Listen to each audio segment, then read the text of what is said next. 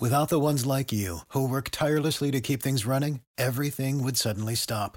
Hospitals, factories, schools, and power plants, they all depend on you. No matter the weather, emergency, or time of day, you're the ones who get it done. At Grainger, we're here for you with professional-grade industrial supplies. Count on real-time product availability and fast delivery. Call, clickgrainger.com, or just stop by. Grainger, for the ones who get it done.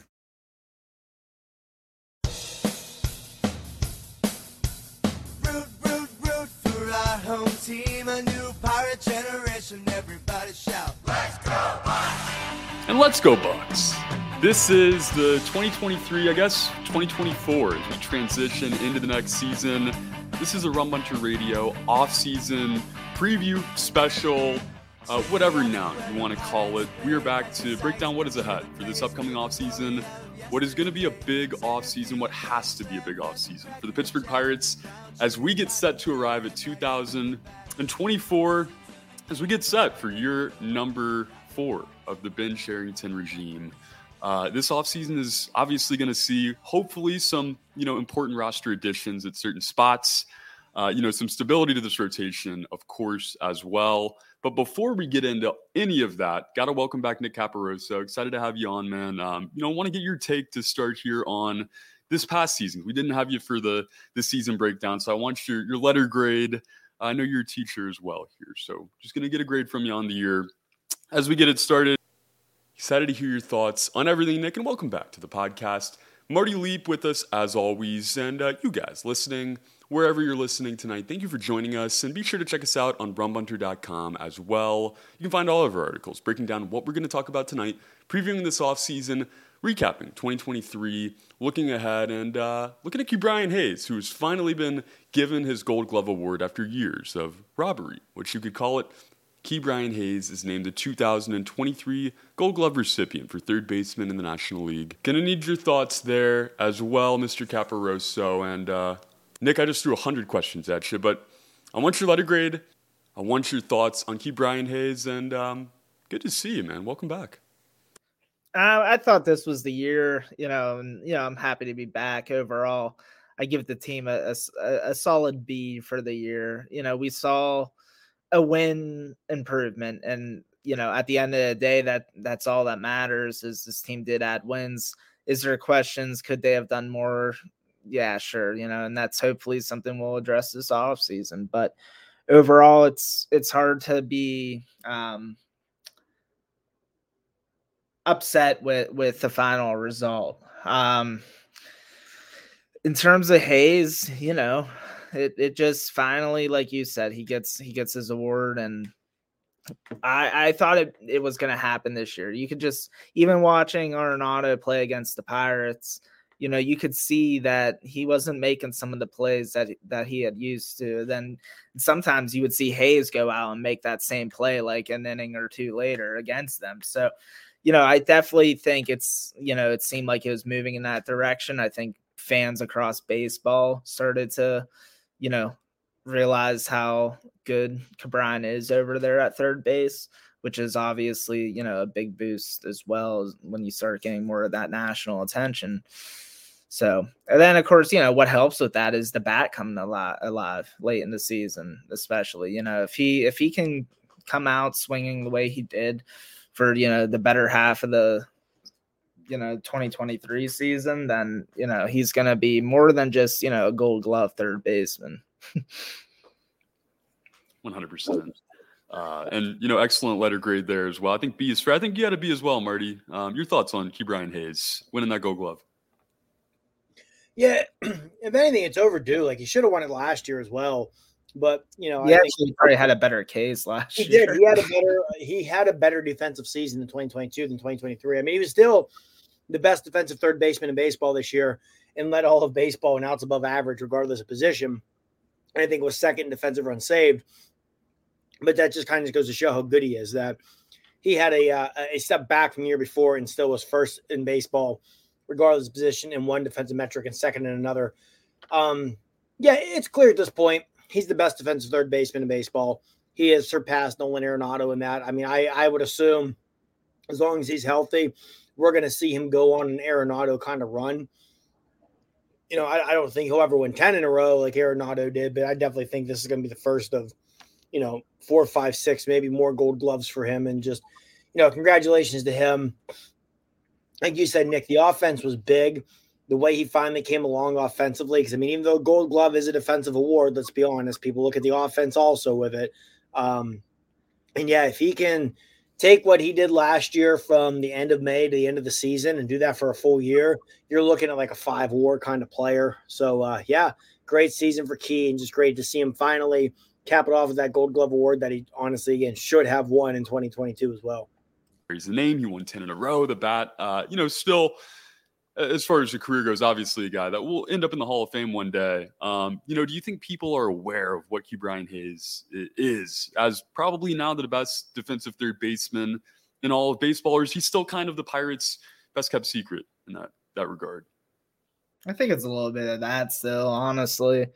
I think some of these numbers we're talking about, back-to-back seasons of 20-plus defensive runs saved, like, that's like incredible. Like, he led baseball last year at 24. This year he had, like, I think it rounded up to 22 maybe. And there was only 2 guys ahead of him. And, one was Tatis in the outfield. And, it's just the other one was Jimenez. That's who it was in Cleveland. So in the American League, like Marty said, the fact that that's kind of a down year for him, but I don't think you still will see him getting the recognition he deserves. And unfortunately, I think the Platinum Glove will give us a good idea of that, honestly, because it's a fan vote. I'm sure the Pirates fans are going to be voting, but at the same time, the market size is the market size, right? So, I think it will be telling if he wins that, then yeah, definitely. I think it's not just here in Pittsburgh, but across the leagues noticing how gifted he is over there. But if not, I think it's probably going to be the case. And, I think it's just one of those things that people don't realize, like, how good his numbers are defensively.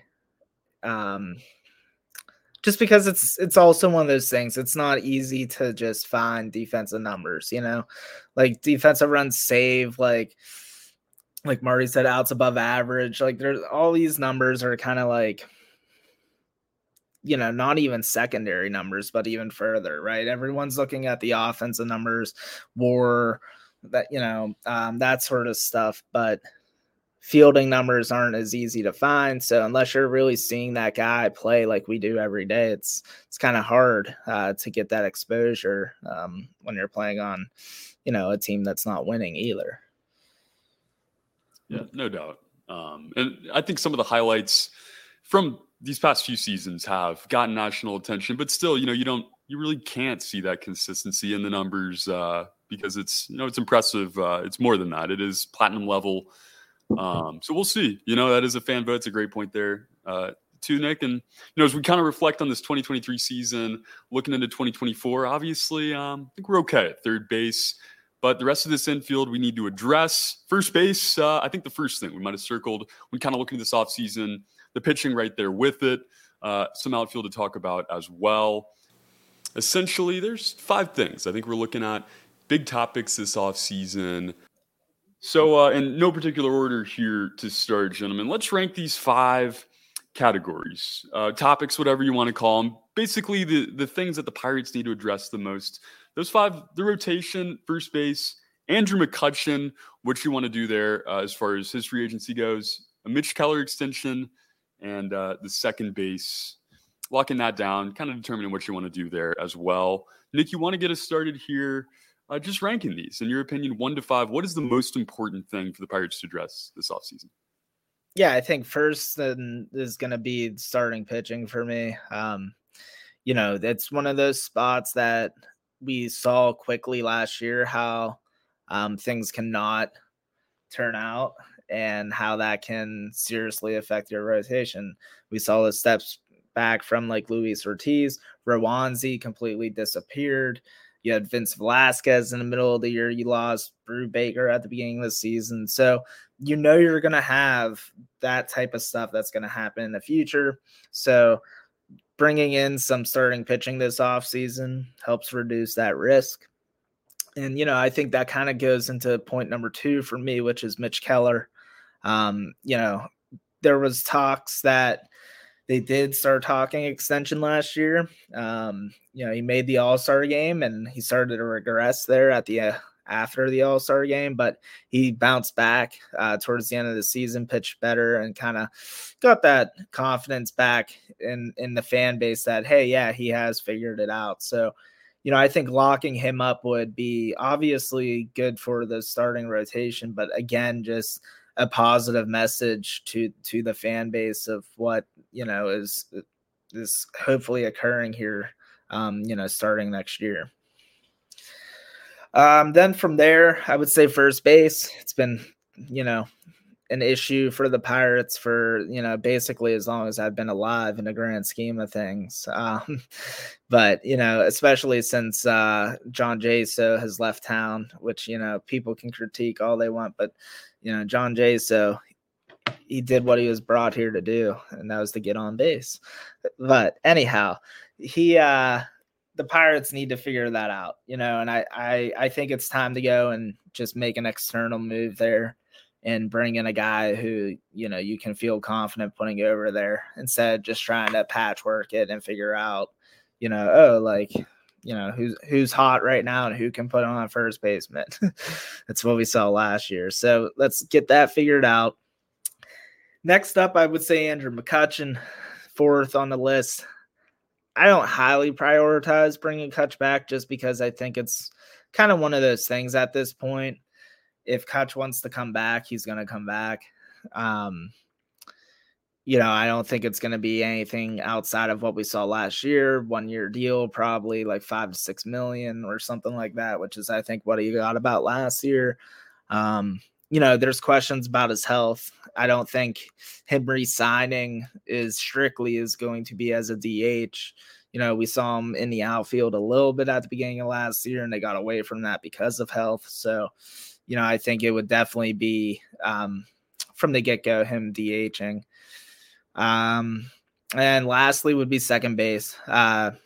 Second base, the good news is they have several candidates already in-house for second base. So, unless they were able to acquire somehow a, more proven commodity that could lock down that spot, even though they don't really need to necessarily, but I think they definitely have candidates. Peguero kind of came onto the scene last year, and started to show that potential that he has. Yeah, you have guys like Bay who can play there. Who am I missing? Triolo, Nick Gonzalez potentially. So, there's 4 guys there, and that's with them getting rid of Rodolfo Castro. That's with them getting rid of Tucupita Marcano. And unfortunately for Marcano is probably because of that. He's 5th on the depth chart at second base at this point, and Triolo passed him up as a utility guy, right? So that's kind of where I'm at. Second base, while is a question mark, the good news is I don't think they need to, necessarily be aggressive in figuring that out. The most suggestive thing would be if they make some trades, this offseason, and, if they trade more from that position of depth prospect wise. No doubt. I love it. A very solid 1-5. Mitch Keller, number 2. I didn't expect it, but I think that is extremely valid. Marty, what do you got there on the 1-5? Yeah, for starters, definitely going starting rotation number 1 as well. Nothing's more important in baseball than starting pitching, obviously. And the Pirates starting rotation is not in a good spot right now. Outside of Keller, you have Johan Oviedo, and that's it. And neither of those guys, maybe Keller is that top of the rotation arm. Keller's definitely a top 2 arm rotation, but Oviedo is not. And just you're not going to be a good team without good starting pitching. I go first base number 2. Because right now it's a black hole. There is nobody in this organization ready to play first base on a daily basis at the major league level. If you look down to the farm system, this is a good farm system, but they have no first baseman. Nick mentioned as long as we've been alive, they haven't really had a first baseman. And really, in team history, they've never really had a whole lot of first base, which is just mind-boggling. So, yeah, they need to go all in there. Obviously the obvious choice is Rhys Hoskins in free agency. Are they going to pay what it's going to take? I don't know, but there's no reason for them not to go all in on a guy like Hoskins. At number three would probably go with McCutchen because of this. I think rather or not Cutch comes back impacts other offseason moves quite a bit. I agree, Nick. If McCutchen returns, he is not solely a DH again. You want him playing some outfield. But if he does not, I think that kind of solidifies Henry Davis as your designated hitter, right? So then you're looking to add an outfielder potentially, or even if it doesn't, even if you still want to play Davis in right field, that still leaves DH open. That's another spot you'll have to address in free agency or via trade, or depending on who you would then move there, could open up spots elsewhere on the roster. I would go second base at number 4, just because, again, right now there's a lot of options internally, as Nick read off. I may lean Jared Triolo at the moment. I think he had a really good September. All in all, did some really nice things in the majors this year, and I think might be the best all-around player of the group. And I'm going to go to Keller extension 5 because I am basing mine off of solely constructing your roster for 2024. Mitch Keller's here no matter what in 2024. That's why I'm going to put that extension, getting that done at number 5 out of those 5 things. Now, I might honestly say that the Keller extension may be the most likely to happen of those things potentially, other than they're going to add starting pitching in some fashion. But I think a Keller extension is more likely than a big-time starting pitcher addition. It might be more likely than what people would consider a big-time addition of first base also. So, but I think it's the least important just because you're going to have Mitch Keller in 2024 no matter what. And like I said, I'm ranking my 5 based on the importance to constructing a roster potentially capable of trying to compete for a postseason berth in 2024. Counterpoint, Mitch Keller only has 2 years of team control left.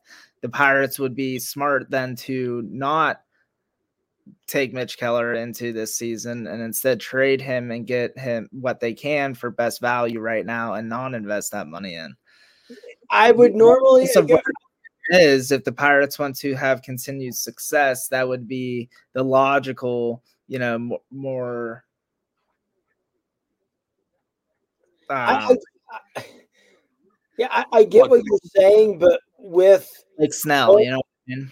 Yeah, but with the current makeup of this starting rotation, if you leave Mitch Keller, you're not winning in 2024. I do understand that as well, but I'm just saying, I think an extension might be more important and more on the radar than we don't realize. I agree with that. It's just, I don't know. If they get him extended, then it is a little bit of a, hey, next offseason, he's probably gone if they don't get him extended, regardless of what happens this year. Yeah, but by next offseason, too, you might also have Anthony Solometo and Jared Jones and Mike Burrows, and it's easier to do that. But I think a big part of it, and I think we all agree, this might be a save your job kind of season for Ben Cherington coming up.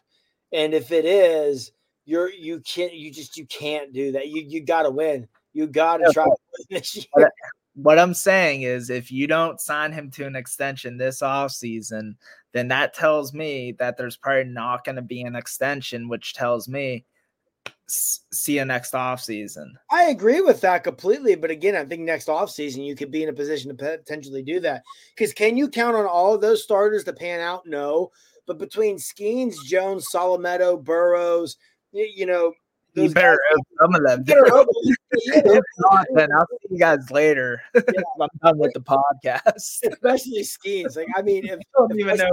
If some stroke of just pure evil Paul Skeens does not pan out, I might just go jump off the roof of my house and give up on it, because I literally can't sit here and pretend to be optimistic if none of those guys work out. And again, that's what I'm saying. You got to think at least 2 of them pan out for you next year. You can slide them into the rotation. You still have Oviedo. Someone else will come along from somewhere. You add a guy or 2 this offseason, and then you're in a position to potentially deal Mitch Keller next offseason.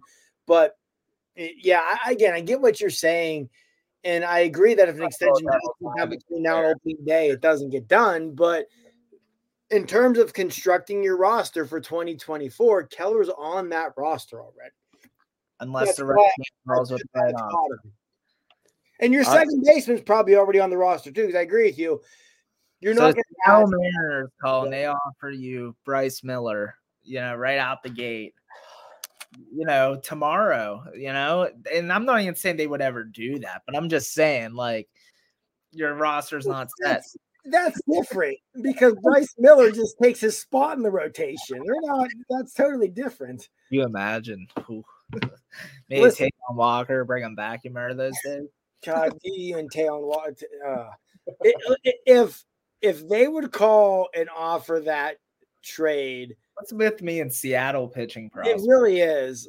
Like, Seattle's entire front office should be fired immediately. But but again, that's different though too. If you're moving Keller and getting a pitcher like that in return, it's kind of a wash because they just take Keller's spot in the rotation for 2024. The only difference is you have that guy long term, and he's better. He probably is better, yeah.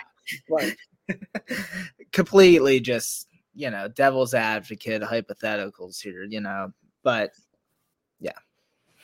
The moral of the story of the night is there's no duo in the world that equals envy and hard eyes more than Nick Caparoso and Seattle Mariners pitchers.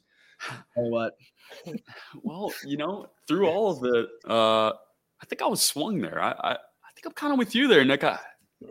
Make the deal happen. I mean, this is, what is it all been for if they don't continue to do everything in effort to win with long-term success? I mean, winning a few more 10, 15 more games this season would be amazing. And, that I guess does put you in a much better position, potentially division winning position. But what does it mean if you don't re-sign Mitch Keller and he's not a part of the ball club in 2025?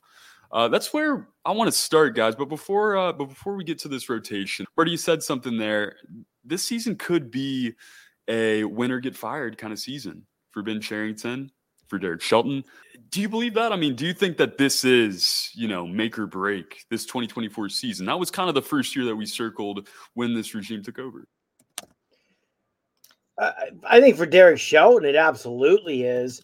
I think there's a scenario where this team could finish under 500 and Ben Cherington still return. I don't think the odds of that are high, but I think if this team doesn't win game, barring just incredibly awful injury luck or something, I don't see a scenario where this team goes under 500 and Derek Shelton's back.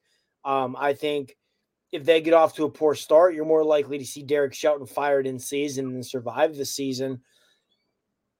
Again, and with Cherington, I think too that the pressure is there. The pressure is there internally. The pressure is there externally. It's going to be year 5. At this point, there are no more excuses. So we'll see what happens. Like I said, I think if this team doesn't take another step forward, Derek Shelton is definitely fired. And I think Ben Cherington being fired is in the discussion. It's on the table. But, nothing's ever that cut and dry because, if this team comes out next year and wins only 74, 75 games again, but O'Neal Cruz is never the same post-injury, and let's say Brian Reynolds will get hurt, and it's the Pirates, so Paul Skeens needs Tommy John 2 months into the year. Like, those kinds of things would factor into decision-making. For sure. And it's really not a fair question to ask because it is so hypothetical and really far away here as we're previewing the offseason. We're not I will say, because this kind of ties into the offseason preview, if minimal moves are made this offseason and they don't improve, I think changes happen. If you let's say you go out and you sign a Rhys Hoskins. Let's say you go out and add 2 or 3 starting pitchers. You add another back-end bullpen arm to go with Bednar and Majinski and Dowry Moreta and that crew.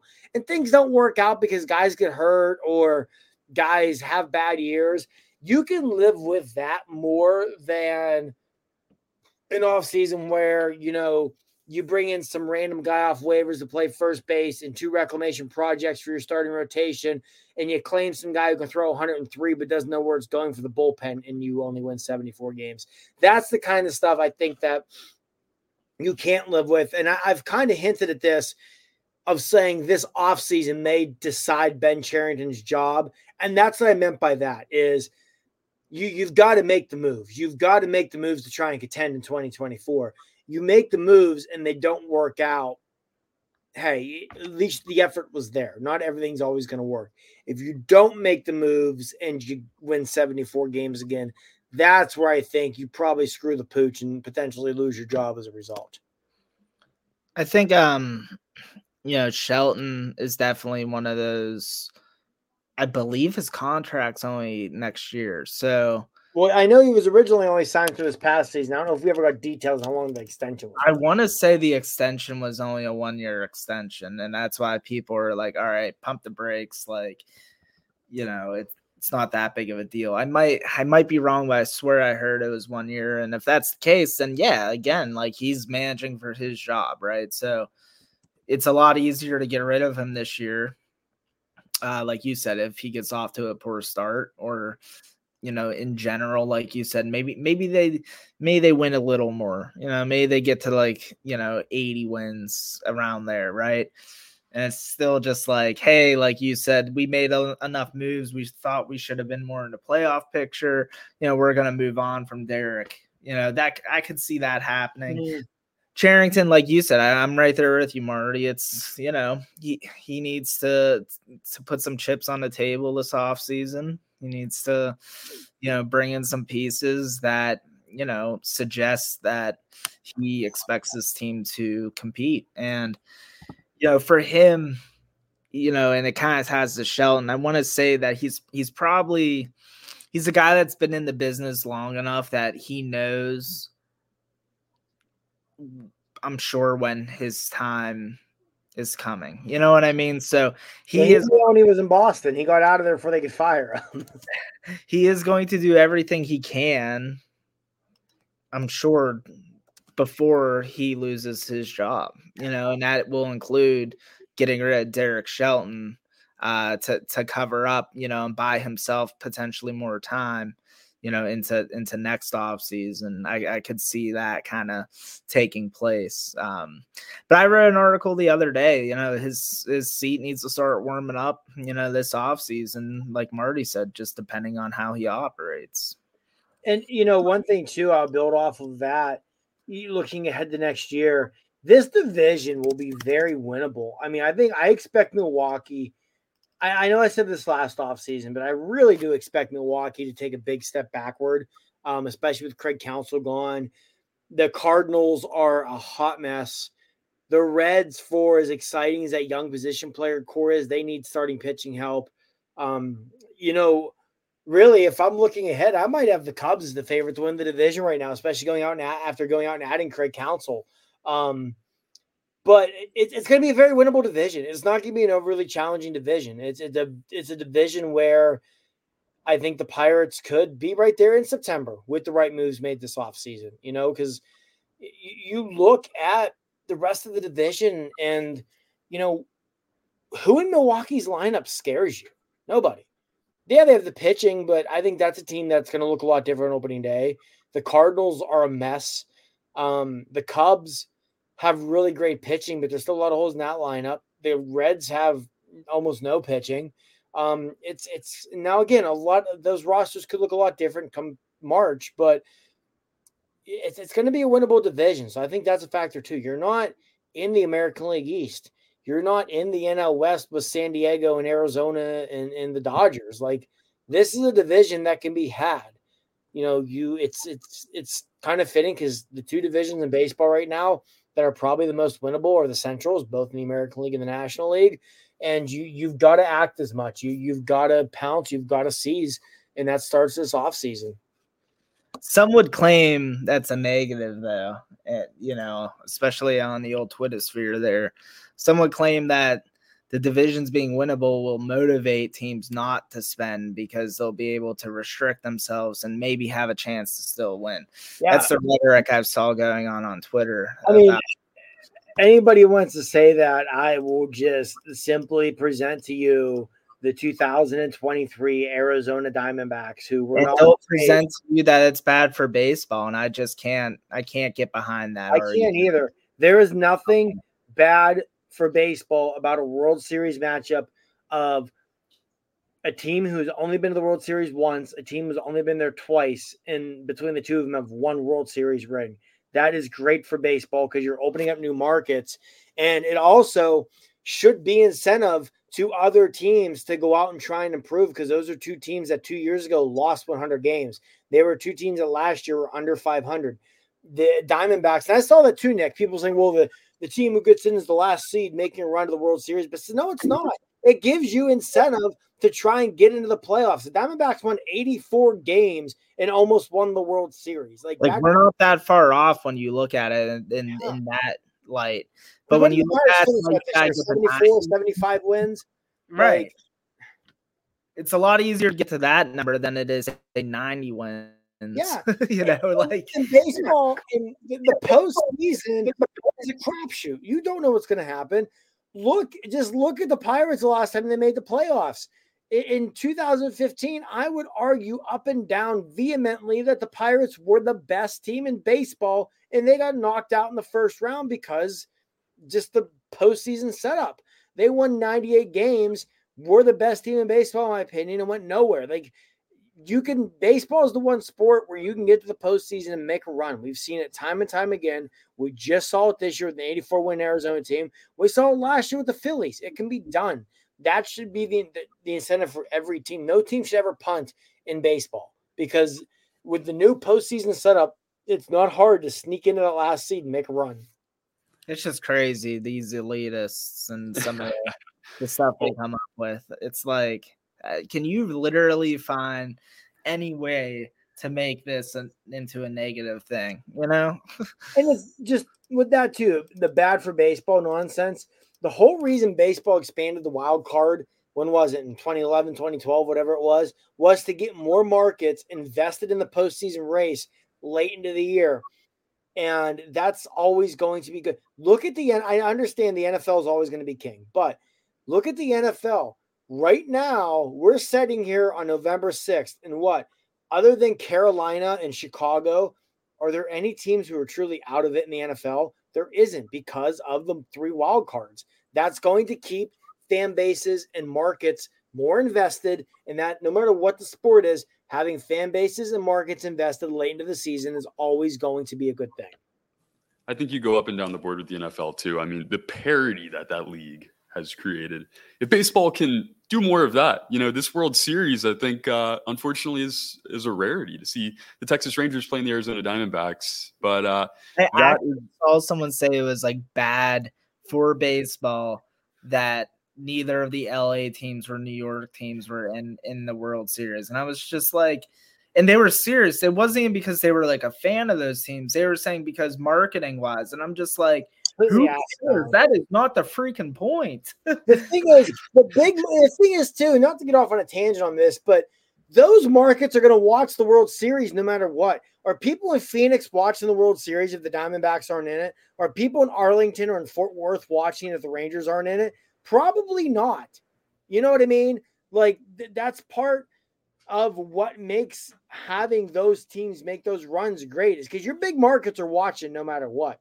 But those markets may not be watching without their team in it. Well, their team was in it. Not even just that. This was the most invested I've been in a World Series in a long time, probably since 2019 with the Nationals, because it was 2 different teams. I was glad it wasn't the freaking Astros again. I don't want to see the Dodgers there again. I don't want to see Atlanta there again. It was 2 teams that, as I said, combined had 1 World Series ring in franchise history, and I could not have been more invested in this World Series because I was excited to see somebody different win it. It was also easy as a baseball fan. It was easy to be a Pirate fan and sit here and look at these 2 teams who weren't very good just a few years ago. And also, like we said about the Diamondbacks, who, on so many levels are similar to the Pirates in terms of market size and how they have to go about doing things and, having some juggernauts ahead of them in the division. So it's easy to sit here as a Pirate fan and be invested in that, because you're hoping, hey, maybe that's going to be us next year, 2 years. Like, absolutely. as a fan of the Pittsburgh Pirates, the Kansas City Royals, the Cleveland Guardians, whatever it might be. Yeah. And I know some of those aren't great examples because, Kansas City had the World Series a few years ago and everything. But, like, you sit here and say, you know what, that can be us. They did it. We can do it too. It's hope. It's hope. And, it is. There's that's bad for baseball, Trey. It's only good for baseball if the World Series is the Dodgers against the Yankees. Yeah. I mean, those Astros were over the moon last year after winning another World Series and another appearance there. Probably didn't mean a whole lot to Texas this year. Yeah. No, you guys said it. I mean, the Atlanta Braves, all kinds of weapons. I think they led for 4 innings this postseason. Pirates just have to get there. And there's a Goldilocks zone. I think it's attainable to, make this roster a roster that can win this division, that can have a decent seed in the playoffs that are bigger now. 2015, the last time the Pirates made it, 10 teams made the playoffs from each league. And, the wild card, the way it worked, obviously it didn't work out that year, but this could be different depending on what happens this offseason. Let's get into pitching here, gentlemen. Mitch Keller, I think we can, kind of segue into that contract extension. Obviously, he's the one that, you feel pretty good about. There was moments this year, after the All-Star break where you got those worries again, but I feel pretty confident about the ace Mitch Keller. Johan Oviedo, I think at the end of the day, a lot of hope there as well. Let's talk about everything else, gentlemen. Wherever you want to get it started, Marty, I'll let you go ahead here. What is the first thing you would do if you're Ben Cherington right now with the arms of this organization? I mean, the first thing I'm doing right now, if I'm Ben Cherington, in terms of starting pitching this organization, is I am working the phones of these agents. I think you don't just need to add multiple starting pitchers. You've got to add at least one bona fide, like, here on a 3-4 year deal kind of guy, and it's the Pirates. It's not going to be Aaron Nola. We're not going to see them get one of the big international arms. It's probably not going to be Blake Snell, but, like, there's no reason you can't throw 3 years and $60 million at Jordan Montgomery. They're not going to do it. They're not going to do it, but there's no reason they can't. Eduardo Rodriguez, Marcus Stroman, one of those guys. Like, you can afford it. You can afford it. Please go do it. I mean, even if it doesn't even have to be that. Like, just Michael Waka, Seth Lugo, Jack Flaherty. Just don't give me complete reclamation guys again, because you're not in that position anymore. Last year, it worked out pre-injury Velasquez. He'll pitch pretty all right, but you need to be in a different position. You need to attack this offseason accordingly. You need to be looking for guys, hey, who can legitimately help me win now? Who can legitimately help this team win 8, 9, 10 more games than we did last year in an effort to make the postseason? Because that's where you need to be at right now as an organization. So that's what I hope to see this offseason with the starting pitching. Rather it's in free agency, rather it's via trade. Go out and get 2 or 3 guys to help this rotation, with at least one, if not 2 of them, being bona fide guys. Don't give me 3 Vince Velasquez's this offseason, please. Yeah, I mean, those Vince Velasquez, Rich. Our bodies come in different shapes and sizes, so doesn't it make sense that our weight loss plans should too? That's the beauty of Noom. They build a personal plan that factors in dietary restrictions, medical issues, and other personal needs so your plan works for you. Noom doesn't restrict or shame when you want to treat yourself. Their flexible program focuses on progress instead of perfection. You don't have to give up carbs or anything. And with their daily lessons, you can learn something new about your food choices every day. After just a few days of using the app, I learned how to recognize cues for overeating and how to choose the right foods to feel full. Stay focused on what's important to you with Noom's psychology and biology-based approach. Sign up for your trial today at Noom.com. That's Noom.com. And check out Noom's first ever cookbook, The Noom Kitchen, for 100 healthy and delicious recipes to promote better living. Available to buy now wherever books are sold. Those guys were signed for 2 reasons. One reason was to eat innings. The other reason was to get traded in July. Velasquez, unfortunately, he was looking like he was going to net the Pirates something pretty nice, but with the injury that happens, like you said, Marty, they're supposed to be in a different spot. They're not supposed to be looking for guys that they are thinking about, if they can get them good, then they'll trade them.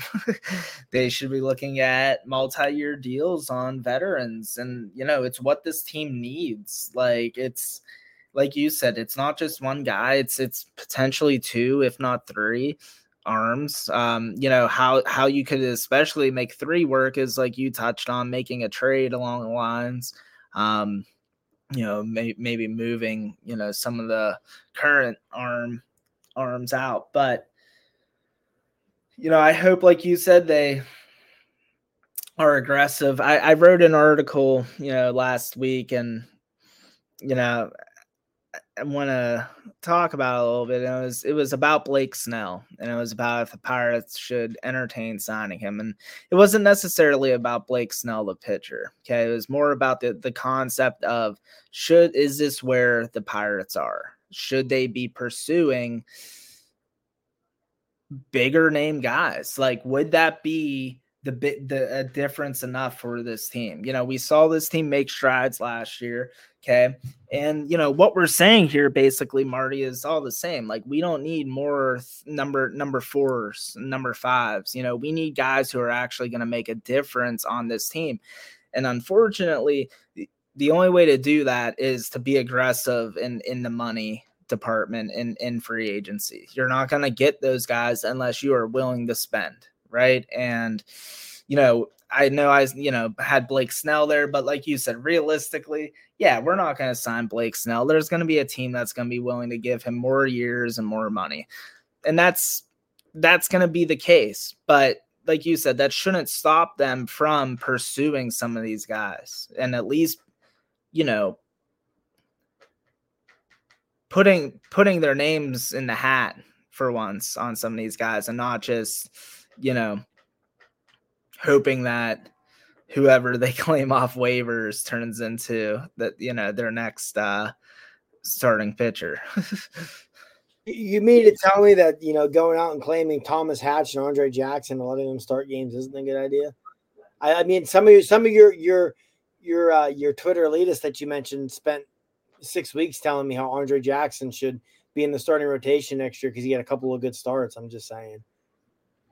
Listen, Andre Jackson can stick around. That is fine. But they better add someone that's a couple people in front of him. If Andre Jackson is in this opening day starting rotation, I might be ready to punt on the season when they go to Miami on March 28th. I'm trying to think that would, he needs to be like the long guy in the bullpen. And here's the thing, long guy in the bullpen is going to be Roansy Contreras because he's out of options, and they're not going to give up on him. They're also not going to start him in the rotation. So that swing man is going to be Roansy Contreras. Man, let's hope he can throw a fastball. Is that a problem? It's not going to matter if he's fastball still 5 miles per hour. I know it's not going to matter. I'm just telling you now. That's how it's going to be. They're not going to give up on him yet. He doesn't have options. There's no way on earth he starts the year in the rotation. Roansy Contreras will be the swing man when the season starts. Hey, don't roll that out. The rotation thing. You know what? Don't rule that out. I'm not entirely opposed to that. I mean, let's start against Los Angeles, gentlemen. I mean, come on. We got better internally this offseason. Oh, I can hear it now. Yeah. Oh, yeah. I can. Yeah. JT Brubaker's elbows better than ever. Let's say they harder than ever. We got O'Neal Cruz back. O'Neal's ready to contribute to this team. Quinn Priester went to some outside. Got him throwing gas. Listen, that's good. Until just now, I legitimately forgot Quinn Priester existed. And then Eddie Yean gets called up in early June, and it's the Pirates are on pace for 115 losses. If let's say they bring Andre Jackson north, he's in the starting rotation, but Paul Skeens is also there. Is that an acceptable scenario to you, gentlemen, or is that no? There's no acceptable scenario for Andre Jackson to be in the team's starting rotation on opening day. None. All right, so the team's on the way to the game. There's a traffic jam at the Fort Pitt tunnels. Mitch Keller can't get to the game on time. No. At least he'll go out there and throw hard and cuss people out.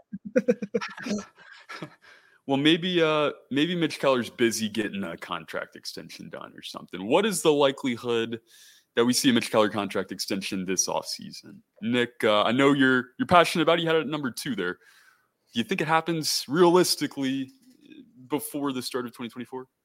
Realistically, I actually do think it could happen. I think they're, like I said, the fact that they were talking about this, it seemed like several times last year. I think Keller seems like this is where he wants to be. He knows how much time and effort that he has put into the organization and vice versa. And, the organization kind of, sticking by him and, instead of just shipping him out, like we saw the previous regime do with some pitchers. So I think he definitely wants to stay here.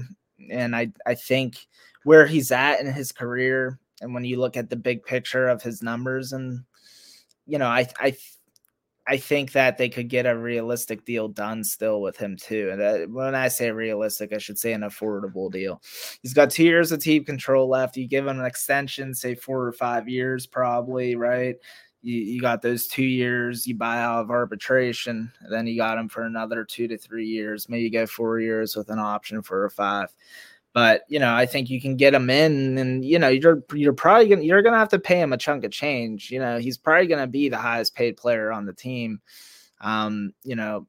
Maybe not as, in terms of overall contract, with Reynolds being in the 106, but in the short term, the average annual salary, I could see him, being pushing up around $15 million a year, which honestly would probably be a bargain given the actual market. But again, I think, if you're talking a 5-year extension, $75 million, something like that, I think Keller would be more than happy to take that. Yeah, I think you made a good point that in terms of total money, he's not going to get more than Brian Reynolds did, largely due to the years and the age and that sort of thing. But with AAV, like, it's probably going to take 15, 16 million. And I'm with you that would still be a bargain. Just scrolling through some predictions on MLB trade rumors for guys this offseason, like Seth Lugo, who I think we all agree Mitch Keller is better than Seth Lugo. They're predicting Seth Lugo to get $14 million a year. Like, if that's the going rate, $14 million a year for a guy like Seth Lugo, you're looking at 15, 16, even 17 million for Keller as being team friendly. It really is. Jack Flaherty, a guy we've talked a lot about potentially being a very good fit for the Pirates. They're projecting him at $13 million, and Flaherty essentially didn't pitch in 2022 due to injuries, and by the end of the season last year wasn't in Baltimore's rotation. So, I think that 15 to 17 million here to probably take to get Keller would be very team friendly. But yeah, I agree with you. I think Keller wants to be here. I also think that there is something to be said about them not giving up on him. Everybody knows I think Neil Huntington overall did a very good job as Pirates general manager, but one of his biggest mistakes was giving up on Tyler Glasnow the way he did. And, to Ben Cherington's credit, he very easily could have done that with Mitch Keller. He could have very easily Tyler Glasnow to Mitch Keller, and he didn't. And now the Pirates are reaping the benefits of it. So, you would love to see something get done this offseason between the two. Yeah, just to touch on that, I really was at one point convinced they were going to move on from Mitch Keller because of something you kind of just said. Mitch Keller was a Neil Huntington guy. He wasn't a Ben Cherington guy. And we saw Cherington kind of purge a lot of the Huntington players out of the organization. So I think the fact that Keller started to, show something definitely obviously helped with that. But, that was a question at one point, was if, like you said, if they were going to jettison him pretty quickly. Yeah, and that's a valid point because, I think Reynolds and Keller are the only guys on the 40-man who were on the 40-man when Cherington got here. I know like Hayes and Cruz, for example, are already in the organization, obviously. but I'm pretty certain Keller and Reynolds are the only two left from the original 40-man that Ben Cherington inherited. And I mean, yeah, it's been what it'll be. This will be the 5th offseason. Yeah, it'll be. Yeah, he got hired November of 19, so it's been going on to season 5 now. But still, I think that just kind of speaks volumes also to not necessarily where the 40-man roster was at, because obviously it wasn't in a terrible spot, but it speaks volumes to Ben Cherington's desire to move those guys out and get his guys in here. And the two that stuck around are Reynolds and Keller, one of which has already gotten the largest contract in franchise history, and the other one who, if an extension gets done, is definitely going to be the largest contract ever given to a pitcher. Because what is it right now? The 3 years of 45 they gave to Liriano when they extended him. So, I mean, he's definitely going to get, if an extension is done, it's going to be more than 3 and 45. No doubt. I believe that's their biggest free agent contract too, isn't it? Was that because that was a free agent, because he was here on a 1-year deal. Right? And they signed him back. Yeah, so it was the biggest free agent contract. We got into some argument with someone back in the day about that. Oh, we did. They re-signed Liriano. We're like, no, he was a free agent. Yep. Oh God, those were the days. It's I think Carlos Martinez didn't work out. And 3, I think it was 3 for 45. Extremely fair deal at the time. I think 4 for 60, maybe 5 for $75 million would be a steal for Mitch Keller. JT Brubaker, was he Neil Huntington or is he new regime? Brubaker didn't make his major league debut till 2020. He was not on the 40-man roster. I'd say 40-man. And the organization was not on the 40-man roster though when Cherington took over. Yeah, I guess. Yeah. Your thoughts on JT Brubaker as we kind of wrap it up here on the rotation? Kind of forgot to touch on him there out of the top. Where are we at, gentlemen, with JTB? I mean, Nick, you just threw your hands up, and that's about perfect, because you don't know. You don't know post Tommy John which is unfortunate, because I think Brubaker had a really good 2022 season. It was probably going to take another step forward in 23, and I think had Brubaker not gotten hurt, this team may have been pushing 80 wins by the end. I really do think that, but you don't know. Post Tommy John, you really don't know. And I think the biggest thing the Pirates need to avoid is going into the offseason thinking they can count on JT Brubaker to be part of this rotation next year, because he very well may be, but you can't count on that. Yeah, I think that's a good point, Marty. And Brubaker himself, there's a lot to like about him. We know, when he's on, he has some of the best stuff on the staff. So, like you said, post Tommy John, it's no guarantees. But as far as I'm concerned, I really do hope he comes back and can be a part of this rotation. Because like you said, Marty, I think this was going to be a good year for him. I think this was going to be kind of that breakout year in a way for him, where you could slowly start to see him putting it together. I don't want to say like Joe Musgrove, because obviously Musgrove goes on to get paid $100 million. And, I'm not saying Brubaker was going to do that, but it kind of reminded me of that trajectory that Musgrove took, where you could see like the numbers maybe weren't great, but you could see in his performances, like the steps he was taking forward in that improvement. So, I really hope he can get back on the mound, and I hope there's, we haven't really heard much. I don't think, at least I haven't seen much on him. So I'm hoping the whole no news is good news type thing with that, but we'll have a clearer picture, I'm sure. Maybe around Fan Fest, maybe we'll get some answers, around then. Yeah, going to be interesting. I feel like he's always kind of forgotten, but easily could be part of this rotation for at least a little bit here in 2024. Let's move to the black hole, I think is what we're going to call it. First base. It's been a problem for a long time.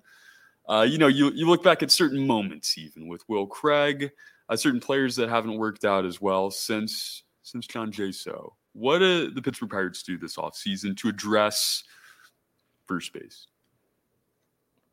The easy solution is for them to put Jared Triolo there and try to allow him to be an everyday first baseman. Internally, they don't have a ton of options. They're not going to put Henry Davis there. Endy is going to be catching. Mason Martin cannot hit, so quit bringing him up. God, please, for the love of God, people, stop talking about Mason Martin. Like, you might as well just bring Lambo back. You know what I mean?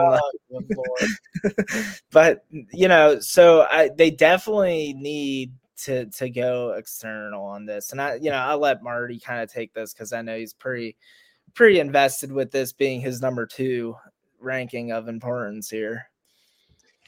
Yeah. Rhys Hoskins. I don't care what you've got to pay. Go get him. He's the best first baseman on the market. You're probably going to get him at a little bit of a discount because he's coming off the torn ACL. He is a bona fide. You can stick him in the heart of your lineup. Just go make it happen. That's the easy answer to me. It's not Jared Triolo. To me, the easy answer is Rhys Hoskins. That said, it's the Pittsburgh Pirates, so it won't be Rhys Hoskins. But you look around, Justin Turner makes a lot of sense also. You probably get him on a 1-year, $12, $13 million deal. Gives this lineup a right-handed bat that they really need, which is another reason why I like Hoskins. I think Brandon Belt also makes sense, as does a reunion with Carlos Santana. But, with Belt, left-handed hitter, this lineup really needs another right-handed hitter, especially right-handed hitter with power. But, yeah, those would be my guys. Hoskins, probably in that order, Hoskins, Turner, Belt, Santana. One of those 4, if you assuming you go free agency. But, yeah, I think it's a golden opportunity with Rhys Hoskins, too, because you could throw a 4 or 5 year deal at him, bring him in here not just to be your first baseman, not just to probably be your cleanup hitter, but to be a leader in this clubhouse. Assuming McCutcheon's back, because I assume Cutch will be back. Him and Hoskins together can be the veterans leading the clubhouse, the guys with the postseason experience. In Hoskins' case, the guy with World Series experience. To me, you do whatever it takes to get Rhys Hoskins here as your first baseman.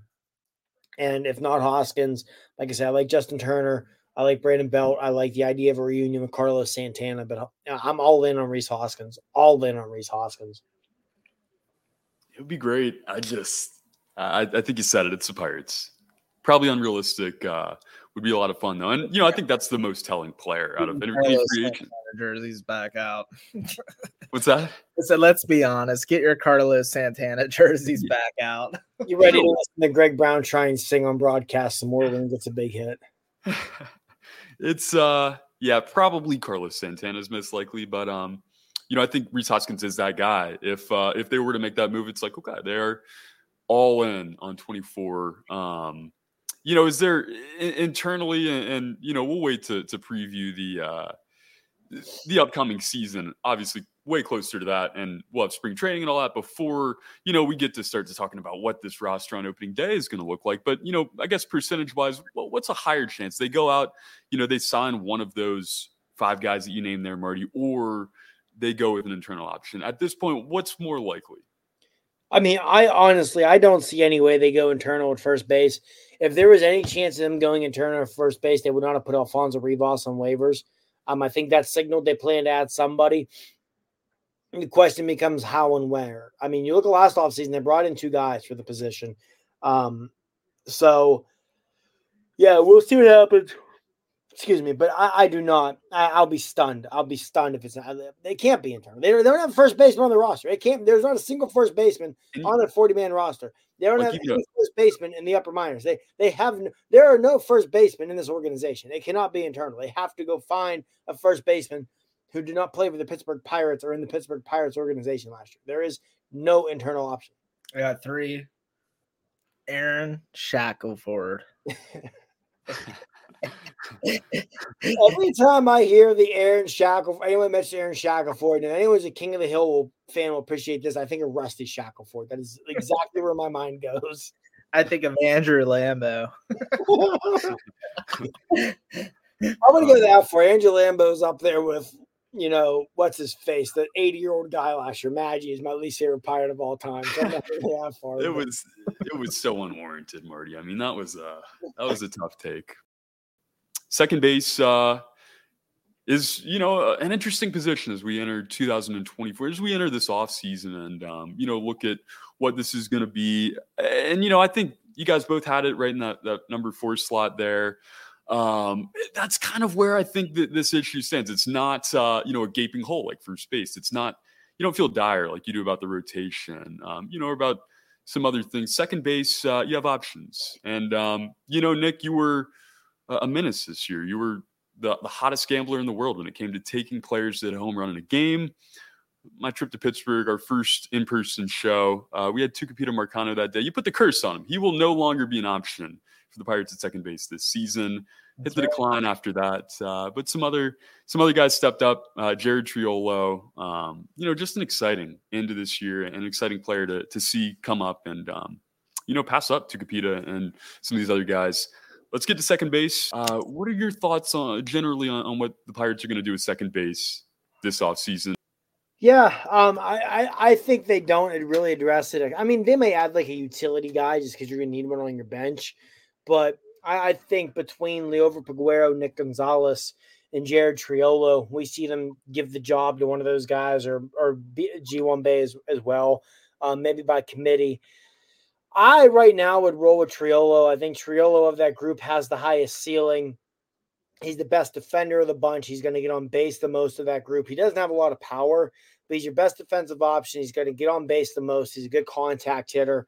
I think Peguero can be a very good just utility bench guy in the majors. And then I don't think Nick Gonzalez nor Ji-Won Bae are major league quality hitters or even close in base category. But I don't think we see an external addition just because you have internal options doesn't mean it's good either. The Pirates second baseman were 28th or worse in baseball last year in basically every single category, offensively and defensively. But like I said, I think I would roll with Triolo. I think he's the highest ceiling of the group. I think he probably also has the highest floor of the group. So I would roll with him, have Peguero as a utility guy, and Ji-Won Bae, Nick Gonzalez I'd go to AAA or go somewhere else. I don't care. I'm not interested in either of those guys. Yeah, those stink.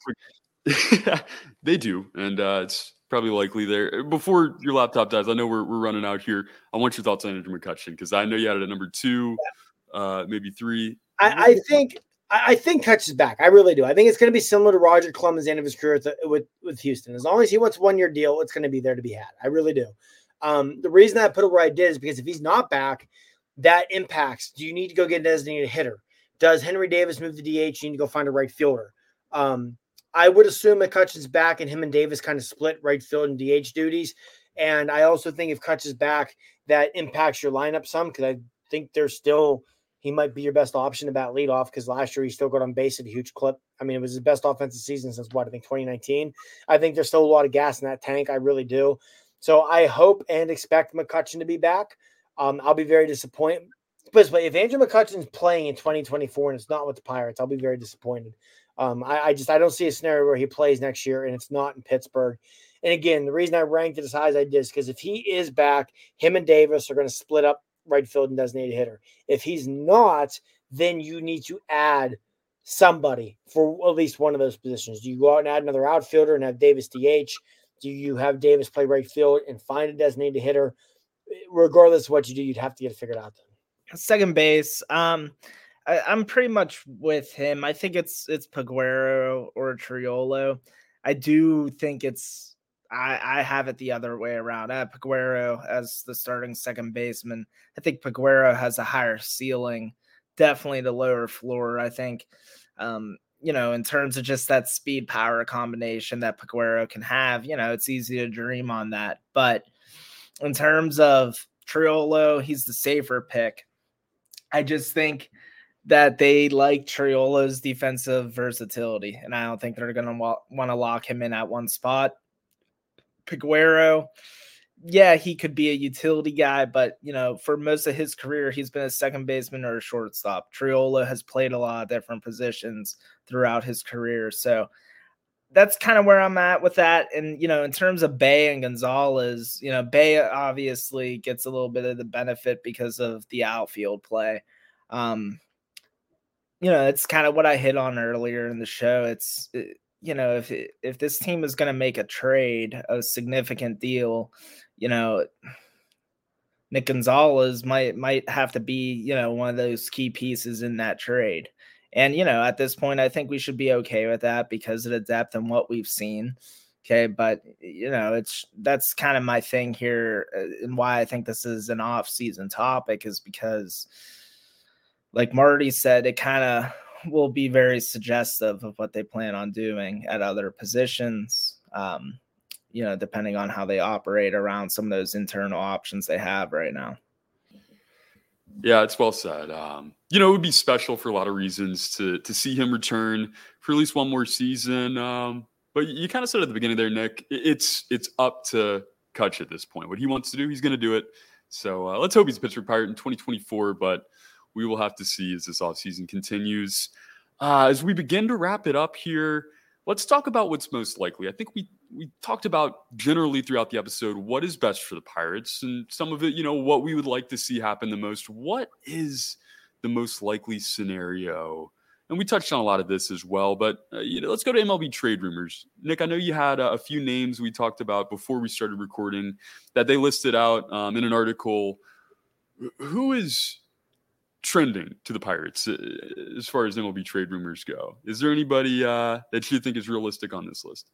Yeah, so MLBTR, they put out like 2 big lists every offseason that are, can't miss. They put out their arbitration estimations, which are always, pretty spot on. If not, they're right, around the ballpark of what's expected.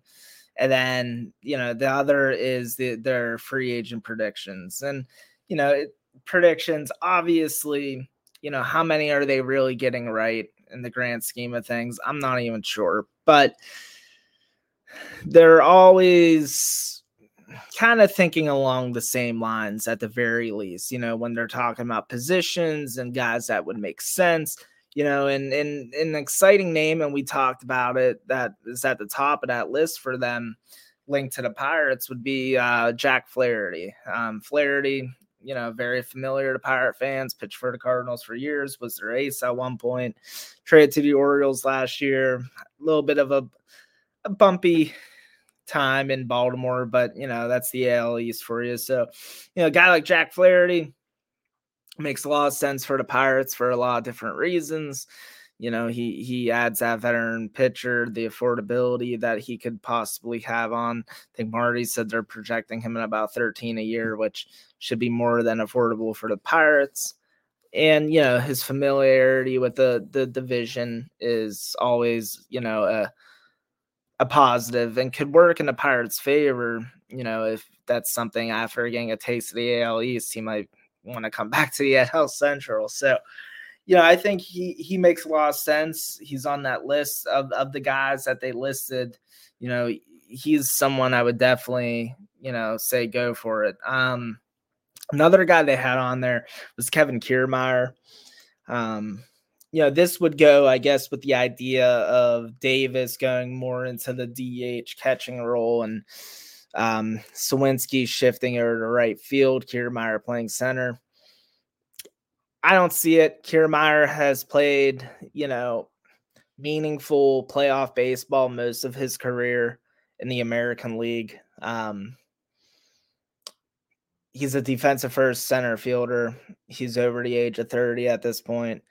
It doesn't really, to me, make a ton of sense for the Pirates. I get it on paper. It might, in terms of getting a proven center fielder, but to me, he doesn't really move the needle for this team. And especially at the dollar figure they're talking about, I think they're projecting him around 13 a year also. So that, again, while I disagree, not, with their logic in this sense, it does. I'm sorry, not with their logic. I disagree with the player, but I agree with their logic. Yeah. It makes sense. They do need an outfielder. They could definitely look to add a more proven, center fielder if, that the right deal comes along. I just don't think Kiermaier is that guy, Yeah. I like that, on the surface. Hernandez could be. Who's that? Teoscar Hernandez. He didn't get a qualifying offer. Now there's a guy who makes a difference to your lineup that okay, then, What do you think? What do you think the number looks like there, though? Like I said, the fact that he doesn't get the qualifying offer is very interesting because that kind of puts him, at the below the 20 mil a year mark. So MLBTR has him at 4 years, 80 million. So that'd be 20 million a year. Do that in a heartbeat. Yeah. And like I said, you might be able to get that slightly below that. It's not like there's not question marks around him. He does strike out a lot. He's not exactly the most gifted defender, but at the same time, these are the type of guys the Pirates should be in on. And, again, is he a little rich for what they probably are going to be looking to spend? Yeah. But, it's time. We got to get into some of these guys. Have to. And that, you have depth at that point. You really do lock down something that maybe wasn't even in our top 5 things to worry about this offseason, but it is something that you can feel uber secure about. And, you really add that power back. And you show that you're serious when you do something. The fact that he doesn't get that qualifying offer, too, is interesting. Lets the Pirates in that market if they want to be. So back to the list. So another guy who makes a lot of sense, Sean Manaea. He's been a guy that, people wanted the Pirates to take a flyer on him last offseason as he was a free agent. Former top prospect, has had some really good years with Oakland, battled some injuries collegiately and then, during his time with Oakland, and he kind of, his stuff took a little bit of a step back, but he had a nice bounce back year with the Giants last year. And, he's probably looking for a more, long-term contract. And again, MLBTR has him at about 11 million a year, which is very doable for the Pirates. And the Pirates are in a position where they can afford to give him that extra year if they want to, outbid another team. They don't have a lot of long-term contracts. They need pitching. So giving a pitcher an extra year isn't exactly the worst thing for them to do anyhow. And we know how the Pirates operate. If it comes to it, they'll trade him away. And, so that extra year might not matter. I'm saying that in not necessarily a sarcastic, negative way. But so Manaea being a lefty, though, he just checks a lot of boxes for the Pirates. If they could brought him and Flaherty, that would be like the two types of pitchers Marty's talking about. Would we like a guy like Jordan Montgomery? Those guys are in that maybe slightly higher tier, sure. But, if we can at least get like guys like that, it's suggestive to what they're trying to do. Yeah, give us something. And I think, you look back to last offseason and it wasn't perfect, but you felt so confident coming out of that. So it's like, all right, they're doing the things that they needed to do to move the needle a little bit forward and, keep this rebuild, whatever you want to call it, finally give some hope to a 2023 season that saw a hot start, that had a Pirates team at 20-8 at one point, 12 games over. Some ups and downs throughout the season, but I think as we enter this offseason, I kind of want to ask you, Nick, did you imagine the Pirates to be in this position when Ben Cherington got to town?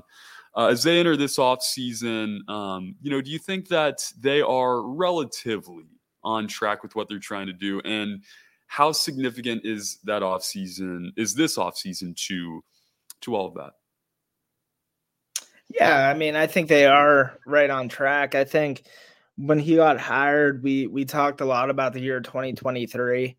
And while 2023 wasn't playoff contention, it still gave us a lot of, okay, yeah, this franchise seems to be heading in the right direction. We had a couple really bad years. Okay, they told us, be patient, things will start to get better. It did. So let's continue, like you said, to build on that. To me, like if you're Ben Cherington, like everything's going according to your timeline, your plan, probably when you got hired at this point. So, hopefully, he continues on, like you said, and, brings in some of these guys we're talking about. It's going to be fun to watch this offseason. We'll, of course, update the wish list and expectation of what this offseason is going to be as we get further into it here Nick, as we begin to wrap it up here, your final thoughts, and I wanted to ask too, by the end of it, after months of commercials and all kinds of propaganda, were you brainwashed into believing that the clock rules are a good thing for baseball? Yeah, I mean, they didn't need to brainwash me. I loved it right from the get-go. I thought it was, great for the game. And, people were worried about the impact it might have on the postseason, but, I don't think anyone even really thought of it much, it became so normalized so quickly because of those propaganda commercials. Right. The NFL's running something like this right now too. I'm trying to think what it is. Oh no, it's the NHL on ESPN. ESPN's running these commercials about like how our players better than ever, is offense better than ever, is defense, and it's like everything's better, and it's like, so the NHL must be better, and it's just like, oh, okay, thanks. Thank you for determining that for me. Making some really good points. Wow. So much psychology behind stuff, right? But no, I think just be ready. Last year the Pirates made a trade pretty early to get G-Man Choi from the Rays. We've seen them actively clearing the 40-man roster out. So it's one of those things, like, I'm not trying to get excited by any means about what this offseason could hold, because we all know like what the winter meetings hold and how a lot of the times that's when things get done or after that. But, I could definitely see the Pirates trying to be aggressive and get out in front of some of these other teams, especially if they have, specific guys they're prioritizing.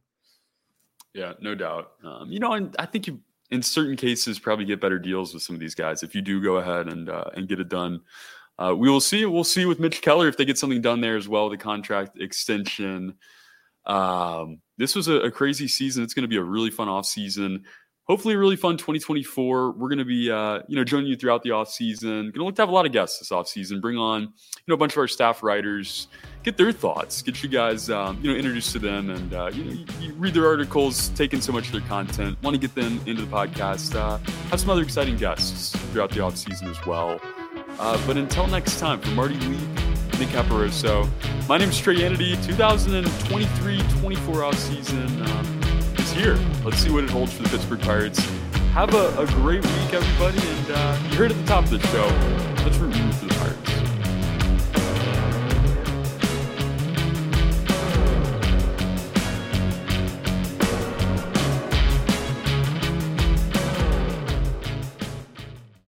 Without the ones like you, who work tirelessly to keep things running, everything would suddenly stop. Hospitals, factories, schools, and power plants, they all depend on you. No matter the weather, emergency, or time of day, you're the ones who get it done. At Grainger, we're here for you with professional-grade industrial supplies. Count on real-time product availability and fast delivery. Call, clickgrainger.com, or just stop by. Grainger, for the ones who get it done. When you need mealtime inspiration, it's worth shopping Kroger, where you'll find over 30,000 mouth-watering choices that excite your inner foodie. And no matter what tasty choice you make, you'll enjoy our everyday low prices, plus extra ways to save, like digital coupons worth over $600 each week. You can also save up to $1 off per gallon at the pump with fuel points. More savings and more inspiring flavors make shopping Kroger worth it every time. Kroger, fresh for everyone. Fuel restrictions apply.